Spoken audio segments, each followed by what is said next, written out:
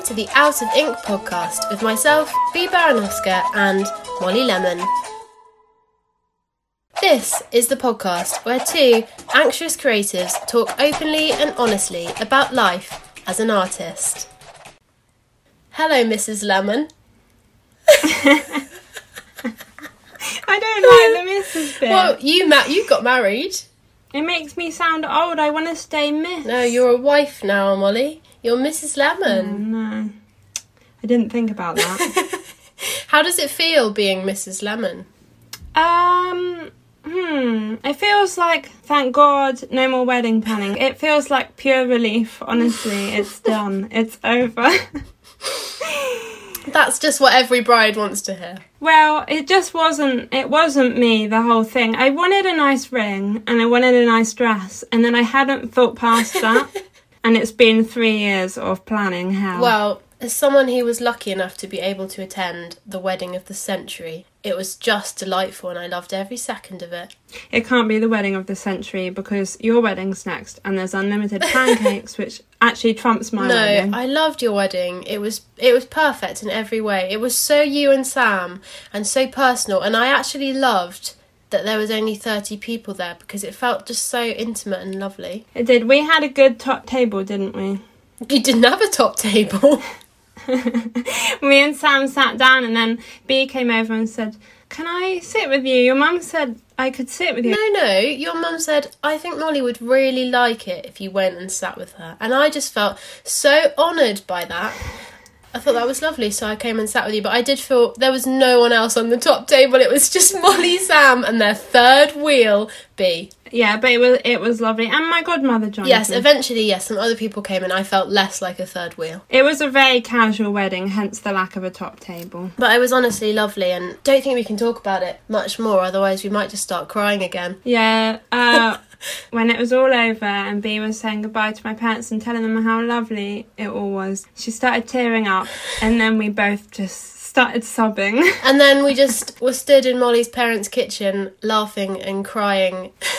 It was a great lasting impression to leave, I think. It was good. I really felt like one of the family when I left. I honestly didn't want to leave that magical place. It was really nice. Oh, don't worry, we've already booked you to come and visit again next month. We've basically adopted Bea into the family I'm now. so glad. I can't wait to return.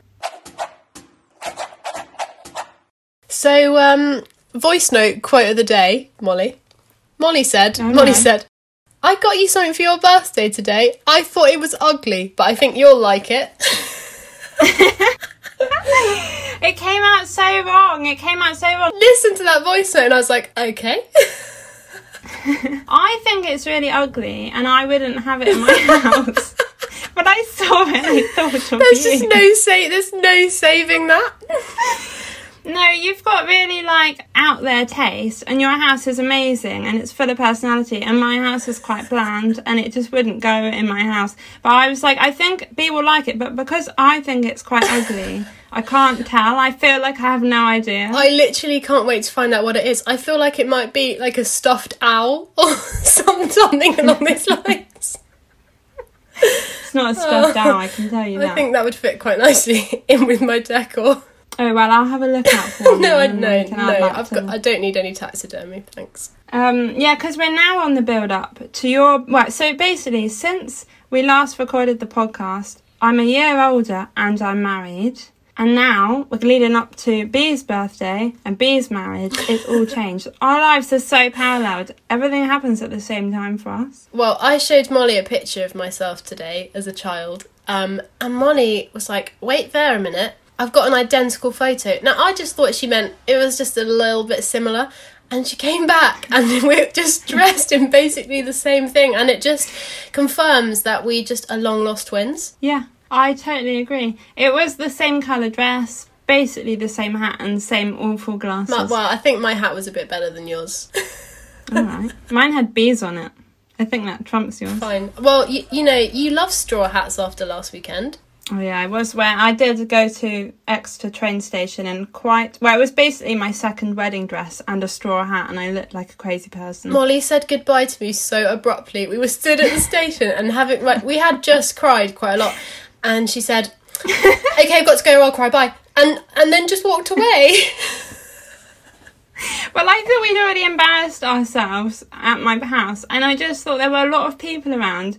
The last thing we needed was to be sobbing in public. And then you messaged me and said, I've been quietly sobbing the whole way on the train. That was accurate. So you just embarrassed yourself on your own. Accurate. I was crying. You would just look really mad. I think our relationship's so intense. So when we were crying in the kitchen at my parents' house, I caught Sam's eye and I could just see he was thinking, what is going on? He just couldn't understand why we were crying.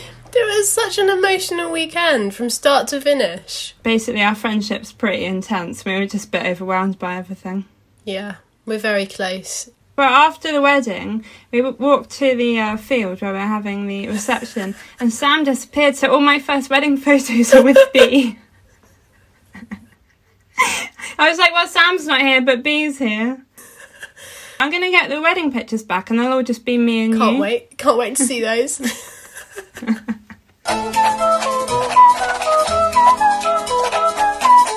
Right, we've bored everyone with the wedding chat last week, so let's move on to our anxiety scale. Molly, what is the anxiety scale for this week? Well, I chose it, and I basically, most days you criticise me on what I choose to have for breakfast. Rightly so, I think, but fine. I think bolognese is a perfectly good breakfast. No, Molly, no. It's veggie bolognese, it's a bit more acceptable, and with a bit of slaw. I honestly, sometimes, if I've got lunch, which is leftover dinner from last night, it looks so good, I'll just dive straight on in at 7 in the morning. Almost as disgusting as eating raw gooseberries, but I'll let it go.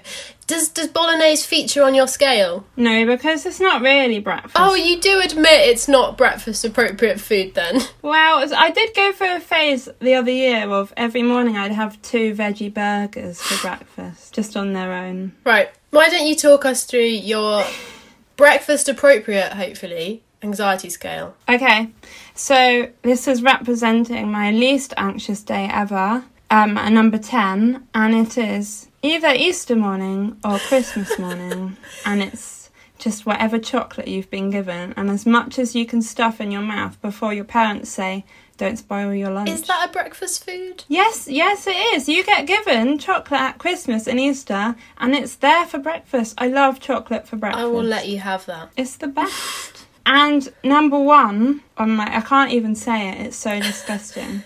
But, so this is my most anxious day ever, and it's scrambled egg, which is horrible, I hate it, with black pudding, which I've never had, but I just would never want to eat that. I love scrambled egg. In general, though, you don't really like egg in any of its forms, do you? I like it fried and boiled, but beyond that, I'm not fussed. Okay. And where do you sit today on the breakfast scale? Today, I am crumpets with lots of butter and chocolate spread. Oh, that sounded delightful before you added chocolate spread. What do you have on your crumpets? I just like buttered crumpets. Actually, I really like Marmite on crumpets. That works. I do like Marmite on crumpets, yeah. But not for breakfast, that's more of an afternoon snack. Anyway, we digress. Okay, I would rate your crumpet 6. It's a 7. That's so high, Molly.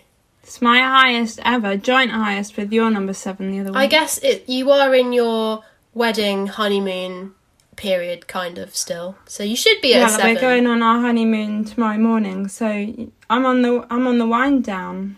Oh, I'm glad to hear you're at 7. How lovely.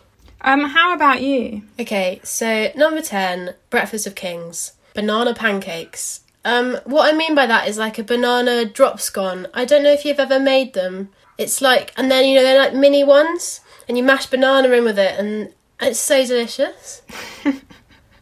No?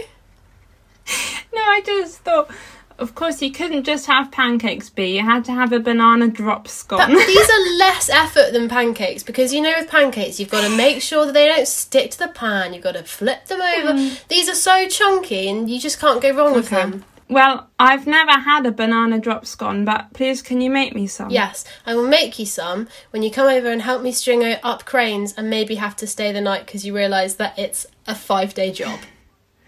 That sounds good. And could you leave the banana out and then I'll be happy? I know you don't love banana, but it works. It works in the drop scone. I'll try it. If anyone wants the recipe, I use mumsnet.com for my fantastic banana drop scones. Okay, number 1, so just really bad day. I've just put nothing because, you know, some people just don't agree with eating breakfast. I never would have guessed that.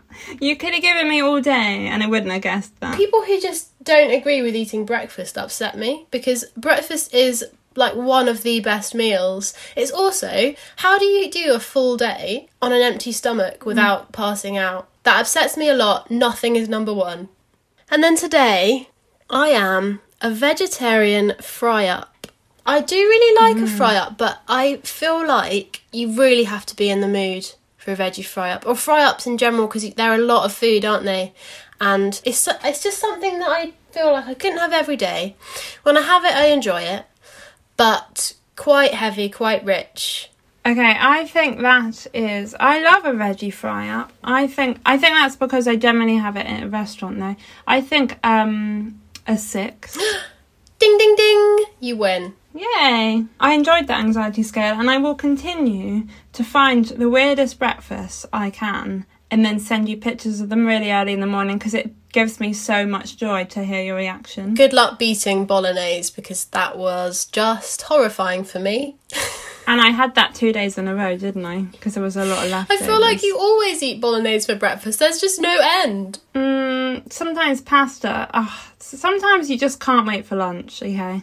I would almost count what you're saying there as a nothing breakfast. All of your breakfasts are ones because they're lunches, Molly. You are skipping breakfast and just having the world's earliest lunch. Well, the last few mornings I've been having chocolate for breakfast or jelly beans. Molly's just taunting me because she's not on a wedding diet anymore. She's fitted into the dress, she's got all the photos and she's gone, right, you know what? I'm just going to eat all the unhealthy food in the world and that's fine. And then she's just been sending me pictures of all this chocolate, jelly beans, honeycomb.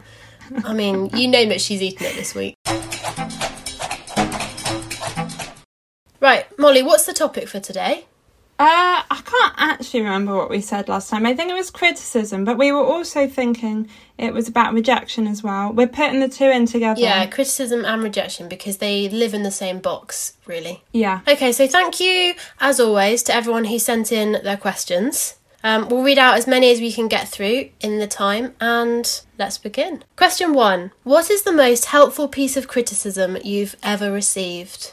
I think that me being my own self-critic has probably been the most helpful thing for me because when I realised that my style was changing, I was kind of brave enough to be like, right, okay, I'll just leave that behind and start again. And I think sometimes you have to be able to acknowledge that. It's hard to because you're really attached to your old work sometimes, but yeah, being self-critical has huge benefits. Yeah, I agree. I think the best criticism, or the most helpful criticism I received was in my first year of uni. I was sat there, it was like the first month, and I was saying, I'm a printmaker, I want to make landscapes. I knew who I was as an artist really early on. That's impressive. Well, my tutor said, no, you're not. You're an artist, you're not a printmaker. And it basically persuaded me out of the print room. And then for the next 3 years, I made things that weren't prints most of the time.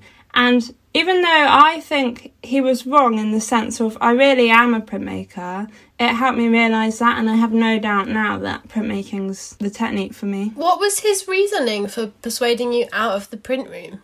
Well, I think if you pigeonhole yourself too early on in art, you kind of get stuck in a rut. So I tried lots of other things like video art and performance art and embroidery, and I did enjoy it all and I learnt a lot. Does he know now that you're a world famous printmaker?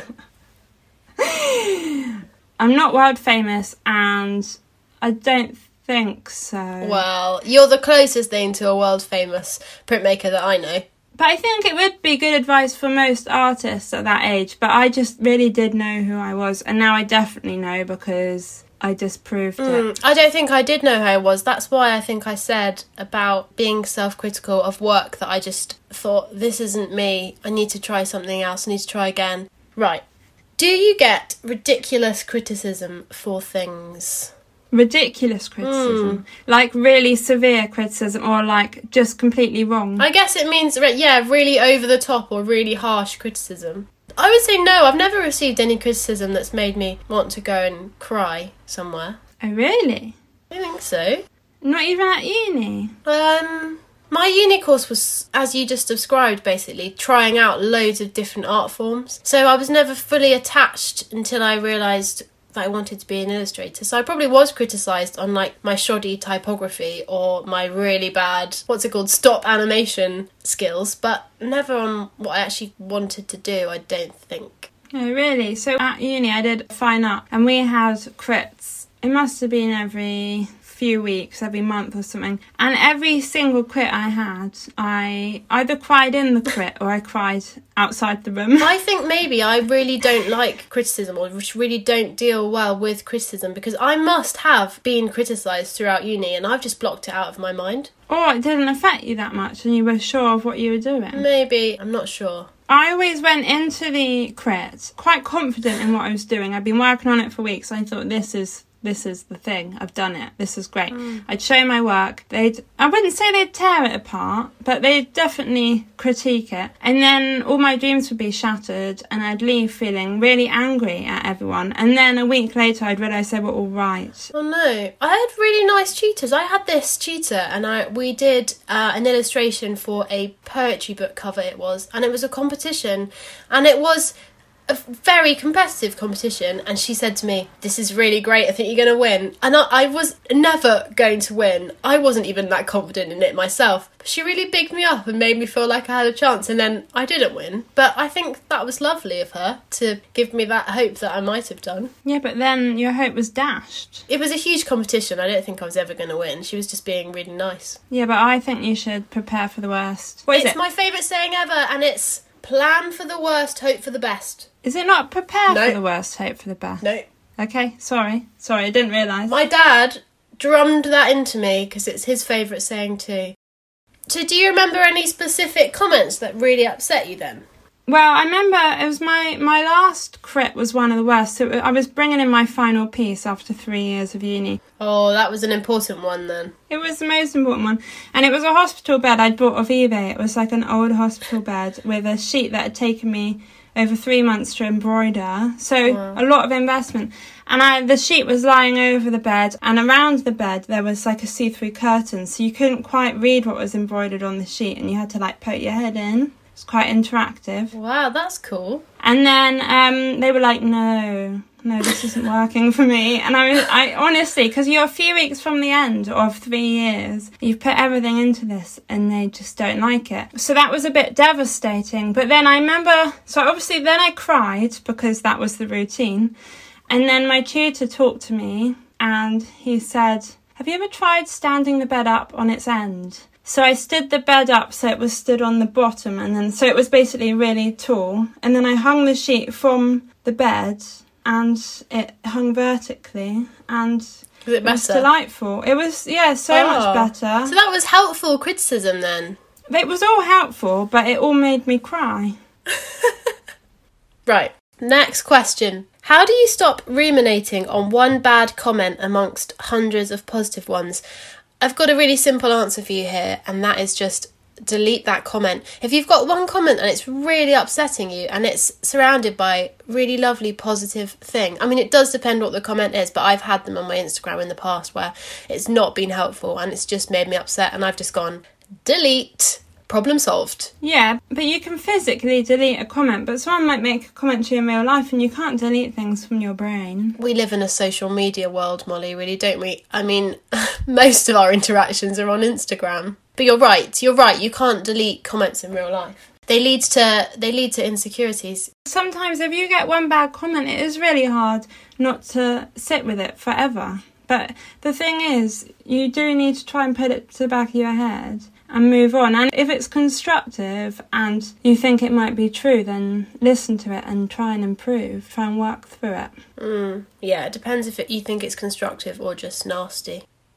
Has criticism ever made you stop making for a time? And if so, how did you overcome it? With my self-criticism, I think my self-criticism has probably stopped me making when I've been feeling bad about myself or my business, or thinking that I've been comparing myself to other people and thinking that they're better than me. That has stopped me making new work, I think. Yeah, I agree. And as we've said in the past, if you've released new work and it's not sold, that does feel like rejection and criticism. That's really hard to deal with, especially if it's something, and it is usually something you've put a lot of time into and you've spent a lot of time thinking about it, making it, producing it, getting it to the final stages, and then when it doesn't go down well and nobody buys it, that does feel like its own form of rejection. Yeah, and I find the thing that does least well is the thing you were most confident in and you like the most. So then you start to just doubt everything because you thought you were confident in it and then it was just all taken away. That happens to me all the time. I go through phases. I go through my shop and I think, right, I should delete some of the products that I don't like anymore. And then I'll think about it for a few days because I have to think on things. I don't do them straight away. And then I'll sell one of the things that I was thinking of delisting and then I'll think, oh dear. Maybe I'll leave that one for another few years, but it will always be something that I just think, no, nobody wants that anymore. It's old and it's had its time. How do you pick yourself up when you've been rejected from something like a shop or a gallery? I got some recent advice and experience in this. Yeah. So I've recently been accepted to sell on Not on the High Street. Congratulations. Thank you. But I think it's just important to acknowledge the fact that I have applied twice before. A few years ago now, I was really upset with them about it and hence didn't apply again for a little while. But I did reapply this year because I had lots of new product photography, and I just thought it was worth another go. But I just think that's worth mentioning because you do get rejected sometimes and you have to pull yourself back up and not let it put you off trying again. Yeah, I just join the I've been rejected from Not on the High Street club because I'm there, that's me. And I haven't applied again because I'm not as brave as you. I think what I found was quite hard about the rejection was that they didn't put any specific comments as to why I had been rejected. They just said, your application hasn't been successful at this time. And for someone to be able to move on from that and improve, it just would be helpful for them to give you some feedback, some criticism. Yeah. I guess so many people apply, they don't have the time. And it's for them, it's like, well, we don't want them, so we're not going to spend some time helping them better themselves. They're just moving on. I guess so. I just don't think it's a very nice thing to do, really, because that leaves someone who maybe the only issue was that their photos were slightly off. Yeah. And it might leave them thinking that their whole work and their whole brand isn't good enough, and that's not very nice. Hey, don't badmouth them now because you got in and they might go, oh, well, Bee's talking badly about us, get her off the shop. No, as I said, I am glad I persevered. I do believe if you want something hard enough, you can get there. In my case, I did think maybe my product photography wasn't quite good enough. And as I say, I just worked on my portfolio and tried again. Perseverance is always key when you're a small business owner. I have a story about applying to a gallery. So it was early on in my career and it was about 5 years ago. And I decided to walk around Bristol, which is where I was living at the time, and go into some galleries and ask them if I could stock them. That's so scary doing that face-to-face, isn't it? It's so much nicer hiding behind an email. Yeah, but I just thought it'd be better if I go in face-to-face and I can see the gallery. I just don't know why. I just thought, right, I'm going to do this. And for someone who's got social anxiety, it's so scary. And the first place I chose, I walked in and I said, hi, I make art and I was just wondering if you'd be interested in stocking my work. And this grumpy old man turned round and said, no, you'll never make money making art. That's an awful thing to say to someone who he hadn't even seen your art. He hadn't seen my art and he said, there's no money in it, you're not going to make it, don't bother. But he was running an art gallery. I know, well, it clearly wasn't going very well that day because he was very down on the whole business. And he basically completely crushed me. I was just out of uni. And he basically said, there's no life for you in this. You won't ever make any money.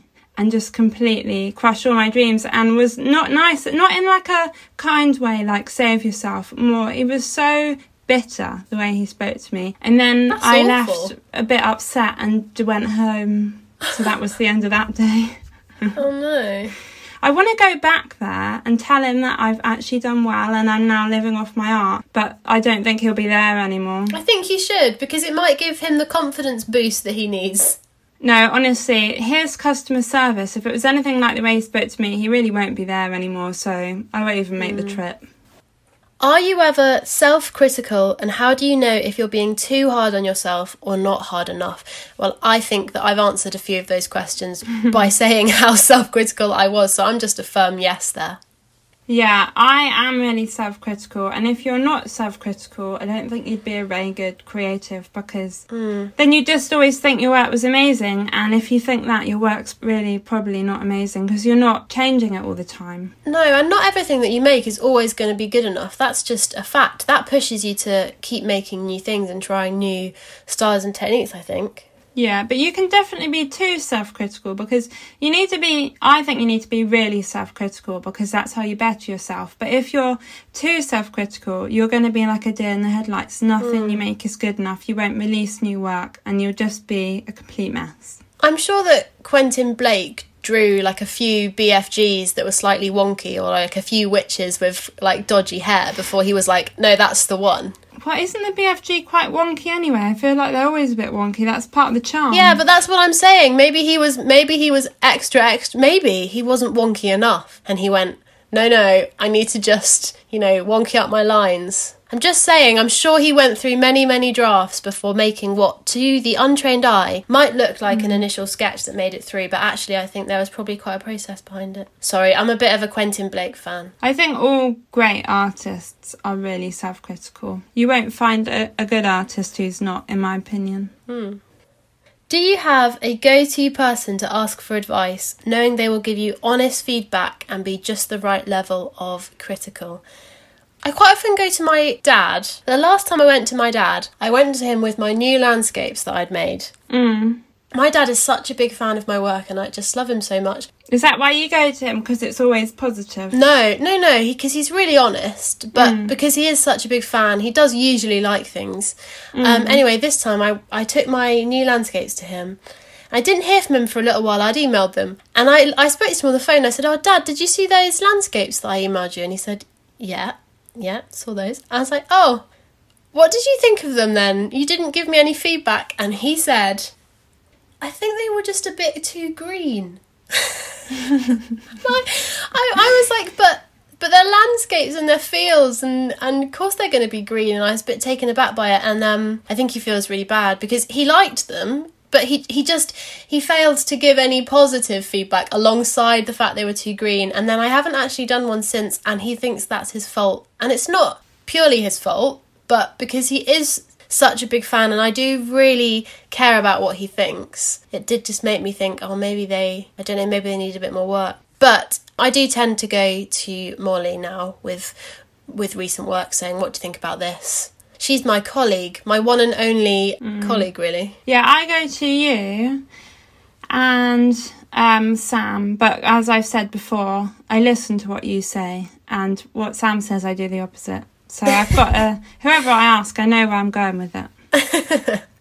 Sam's sometimes too honest, because when I go to someone for advice, normally if I'm asking, I want reassurance, I don't want the truth.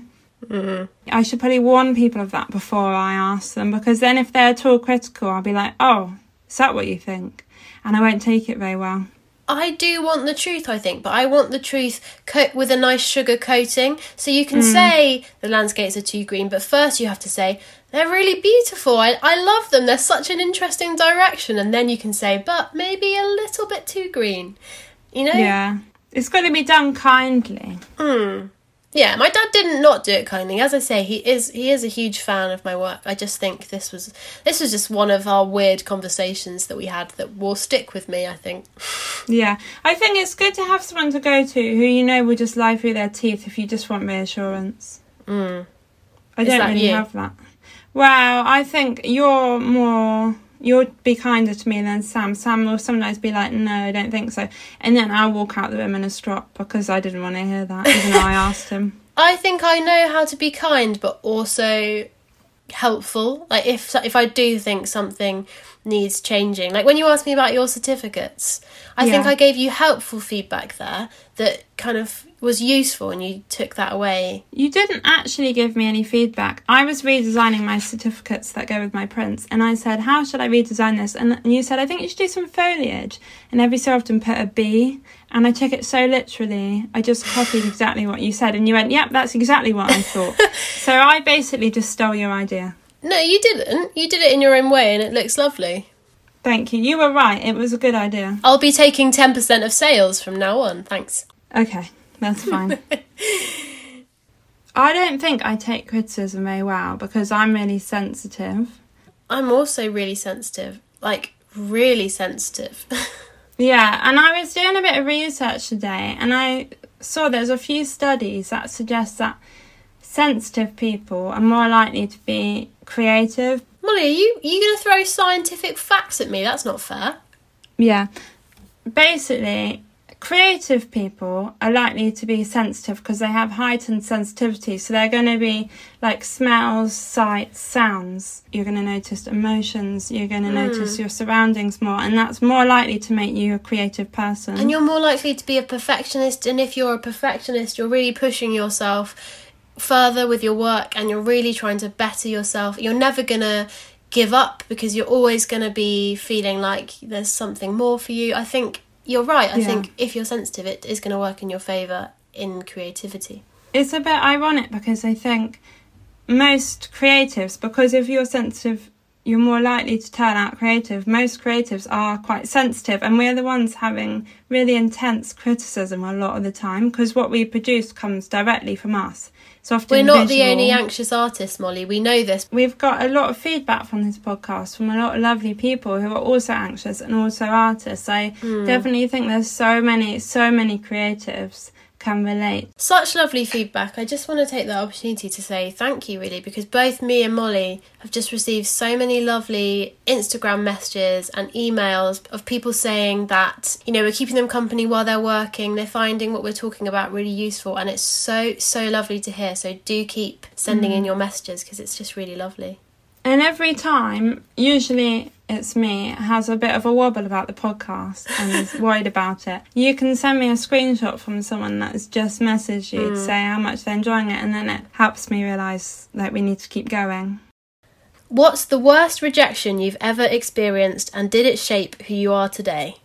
This is a really easy answer for me because there's one rejection that stands out beyond any others, and there have been a lot of rejections. So I think it was 2019. I'd been doing wood engraving for 2 years, and I thought, basically all that time I'd known about the Society of Wood Engravers, and I knew every year they did an annual exhibition, and I thought, how amazing to be part of that exhibition.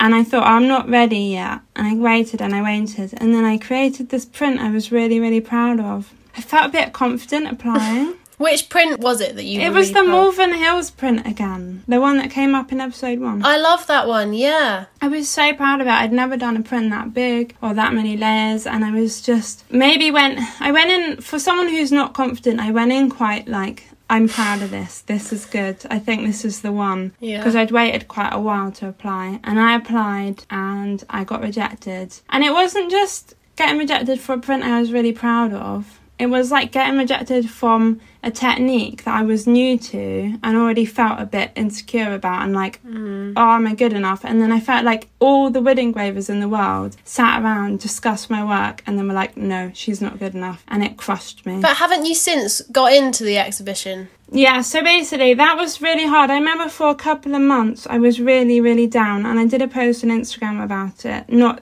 naming the exhibition, but just saying how much it had affected me. And it really shouldn't have. There are so many talented artists. Why should I have got in, basically? But it did really affect me. And then I applied the next year and got in. But it took so much to apply because I was so worried I couldn't make it through another rejection from them. Yeah, I do understand that. You were just scared of another rejection, weren't you? What did you apply? What print did you apply the second time with? Odyssey. It's a picture of a scuba diver and a print I was less confident in than the first. So it just shows you how subjective it is. But basically, I've been rejected from so many things. I've been rejected from a craft fair that I've been wanting to get into for so many years. I think I've been rejected 5 times, but it was the one time from the Society of Wood Engravers which crushed my soul, and it's really helped getting in a second time. But it does show you need to be brave and keep trying. I think you've been braver than me. I've not really applied for many shows or things like that. My answer to this question is that when I was in my last year of uni, and I really got into my illustration style, and I knew what I was doing, and I was drawing quite a lot of buildings, and I just have always loved the National Trust. I've always been a member. I grew up going to National Trust properties with my parents. I just loved them as an organisation, and I just got it in my head that I was going to do illustrations for the National Trust. That was what I wanted to do. And when I left uni, it turned out that a friend of a friend knew the lady who worked at the National Trust and was like in charge of design or illustration. I don't know. She was high up. She was high up in the National Trust. So similarly to you, I just thought I had it in the bag. I was like, well, That sounds so awful, doesn't it? But you are confident at first because you haven't been knocked yet. One of my final projects I'd done was a really nice guide to Montacute House, which is a National Trust house in Somerset that I love. And I spent so much time doing so many illustrations, and I'd made a little fold-out leaflet, and in my opinion, it was just beautiful. Anyway, I contacted them, and I was like, look, I would absolutely love to do brochures for any property, really, that you have me. But let's start with Montacute, because I've done that one. And I just never heard back from them, and I was so crushed. But I didn't even get an email saying no. I honestly just never got a reply, and maybe it went into the spam folder.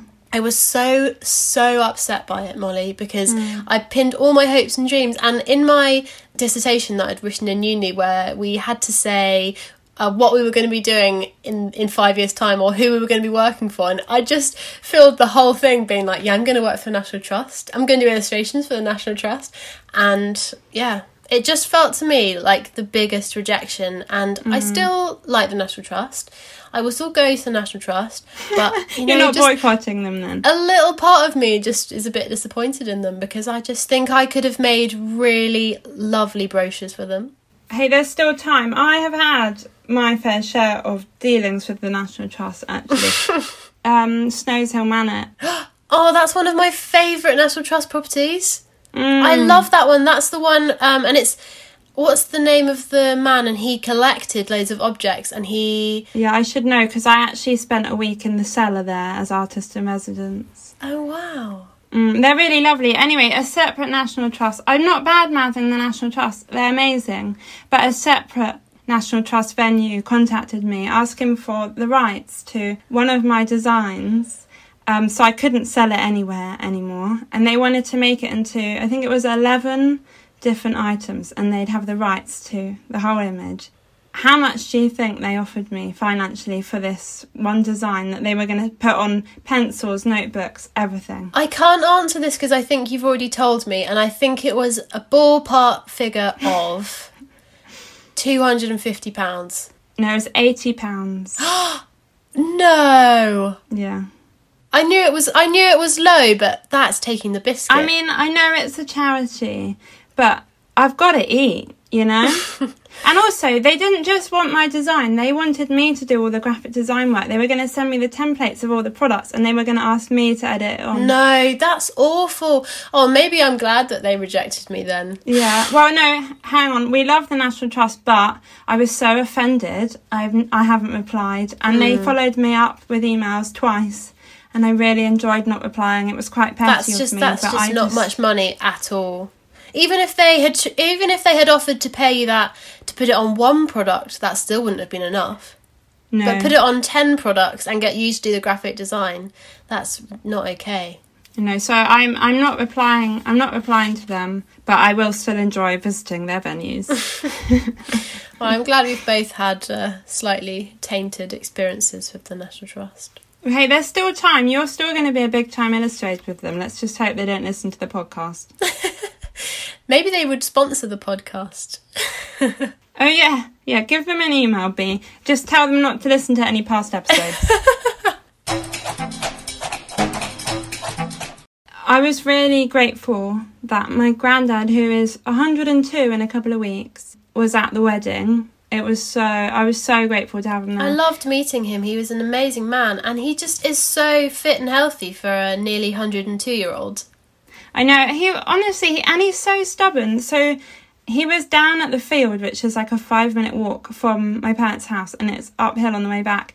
And he wanted to go to the house, and I said, okay, Grandad, my car's down here, so I'll take you up. So we walked to the car, quite a way to the car, and then I got my key out. He said, no, don't want to do the car. I was like, but you had agreed you'd get in the car. He's like, I'm not getting in the car. And then he just like marched up the hill, but he's a bit like wobbly on his feet at the moment.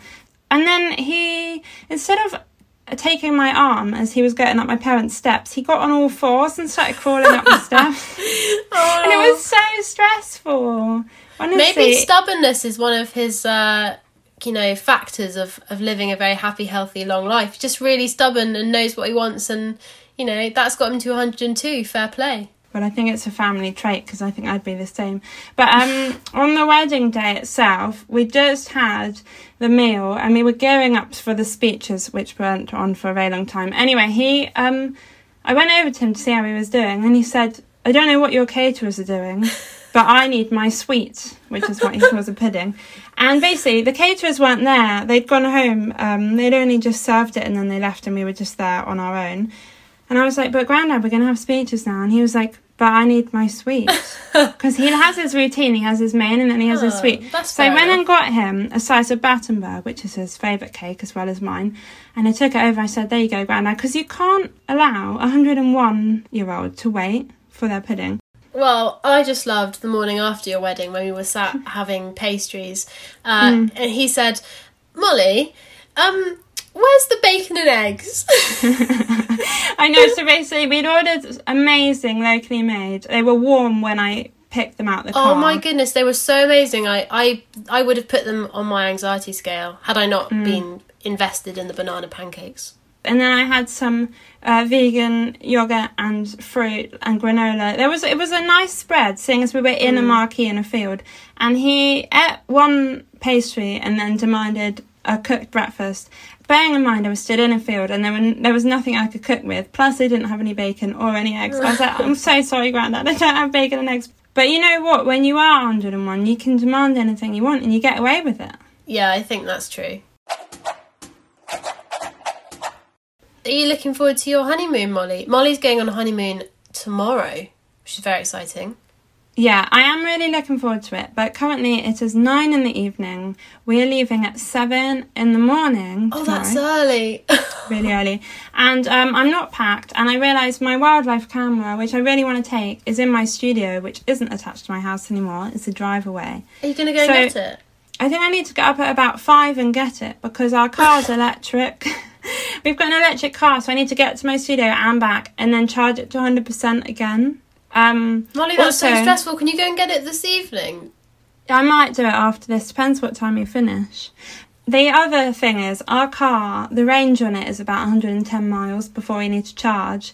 And we are driving to Scotland from Gloucestershire over 2 days.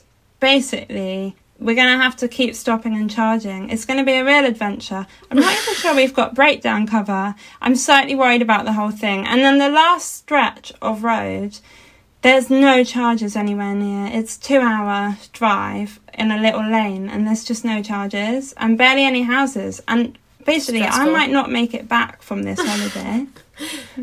Is it self-catering accommodation you're staying in? Yeah, and that's the other problem. So we've had a really busy week. We got back from the wedding and then I was trying to do bits of work because I had bits to tie up. And we were meant to write a meal plan for 7 days and then buy everything. And we haven't bought anything, so we've got no food. And we were like, it's okay, we'll stop in Glasgow and get all the food. Turns out there's a massive football match in Glasgow on Saturday, which is the day we'll be driving through, and we can't stop there anymore.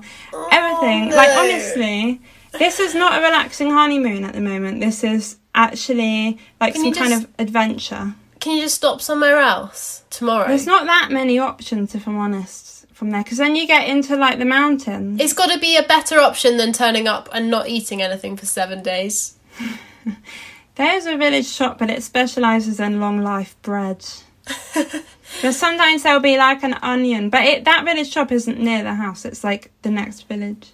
this aside, it is going to be very idyllic, and it sounds like a lovely part of the world, and I'm very jealous.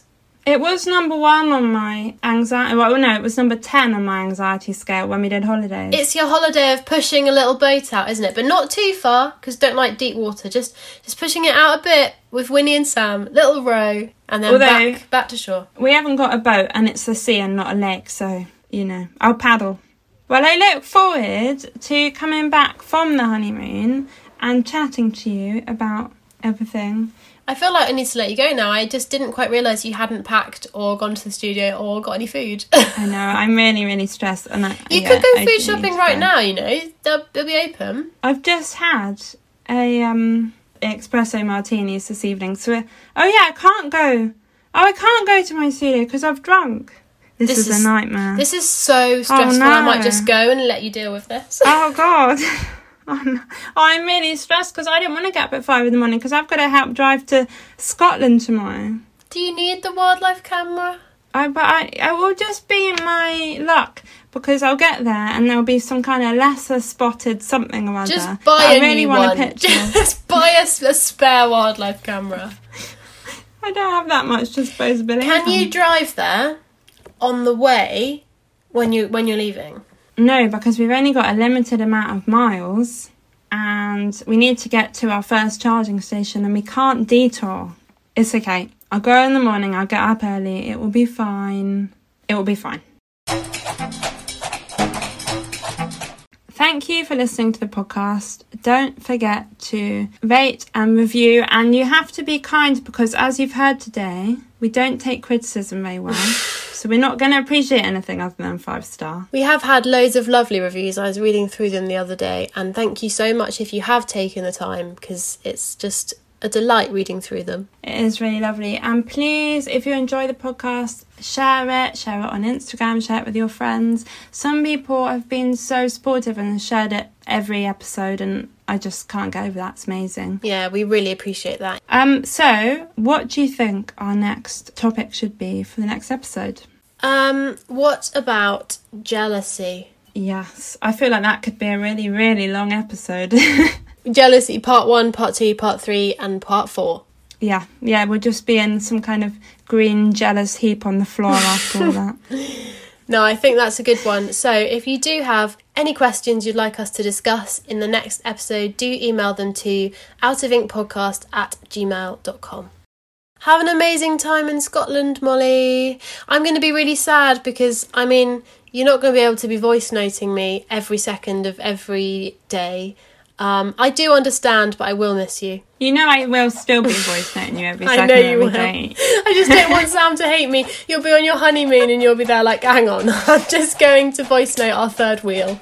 Basically, we're on the honeymoon and Sam will be the third wheel. Poor Sam having to put up with us. Oh, poor Sam.